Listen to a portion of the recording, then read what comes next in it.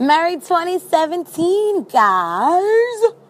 Congrats to us all for receiving a new crispy-ass chapter in that one-of-a-kind book that is our life. I love this renewed sense of hope and purpose and just an overall renewed sense of self, that comes with a brand spanking new year. Now, one of the ways I was getting myself mentally prepared to roar even stronger in 2017 was listening to my guy, Gary V. That's Gary Vaynerchuk, who is like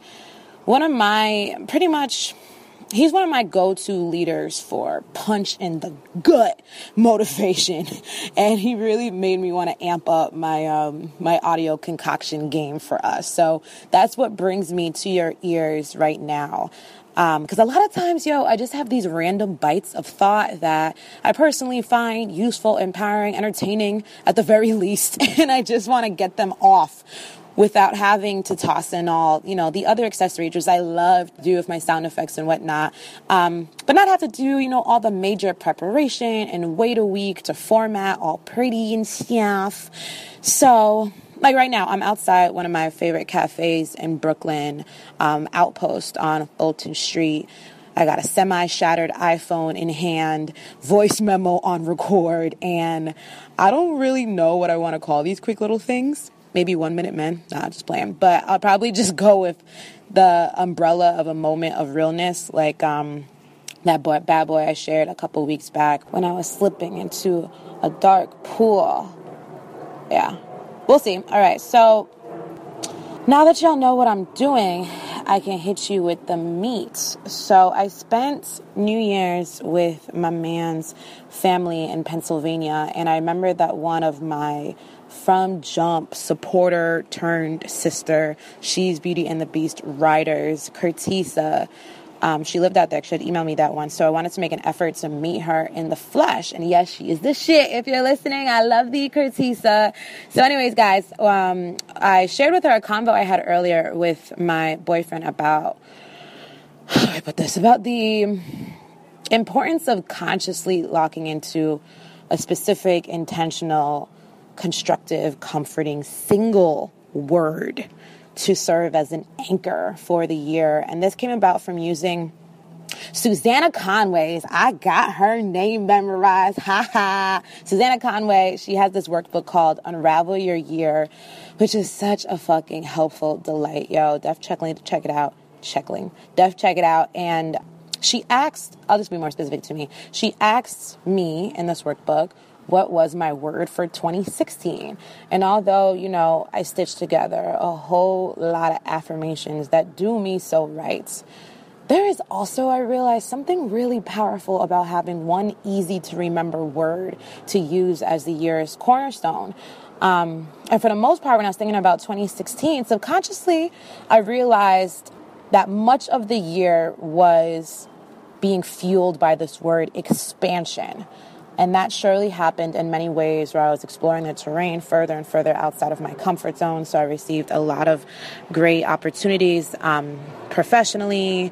And then the way that expansion showed itself to me more literally is I moved into my first 1-bedroom apartment. Shout out to God, man. Oh God, how you make it rain with that beautiful grace of yours. Now, during my dark periods that really ganged up on me towards the end of the year, subconsciously, my word was lack. What the hell? Crazy. And that shit sneaked up on me and tripped me the hell up. And mainly I had other things, but mainly I had allowed my identity to get too cozy in the arms of money. All right. All these things I want to create that required more dough. I was thinking about places I wanted to go that required more dough. I kept thinking about places I wanted to leave that required more dough. School debt that required dough. More in my savings account that required dough. Bake me a fucking cake. Anyways, so that sent me into that distant, stressful land of destination syndrome. And if you're unfamiliar with that term, it's pretty much when you feel the only way you will be happy is if you reach a certain destination or you make it to a certain level. Now, I always ended up swimming back to home base after my vacation and destination syndrome, but I'm thinking the use of an anchor, of that one word, would have kept me from drifting way earlier. So my word for 2017 is abundance. So that means every yes I give during these 365 days, every no I give, every emotion I give visiting rights to will be measured up to that word. Beginning with the fact that in this very moment, I am already abundant. I have a bottomless supply of love. I have the DNA of God milli rocking all up in my system. I have dope ideas, I have the beauty of feeling, the power to give, to serve, to be served, and just so many great gifts. And guess what, man? As do you. As do you.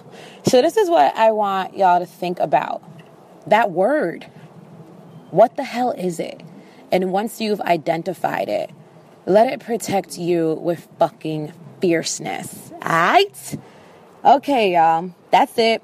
Let me know if you're into these kinds of raw, unfiltered joints by shooting me a tweet. Yeah, a tweet. And you know what? I want to know your word. Once you found that bad boy and you have tied it down to your spirit, share with me your word. Twitter and Instagram, I'm at It's Tracy G, ITSTRACYG. I would love to know what it is, so make sure, guys, that you tag me in it. And I'd be so appreciative, per usual, if you left a rating and a review on iTunes.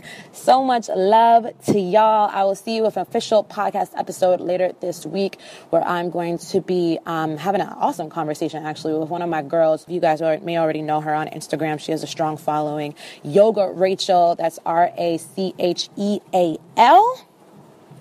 And that's that. It's 2017. Let's fucking feast. Keep the soul lit. I'll talk to y'all soon.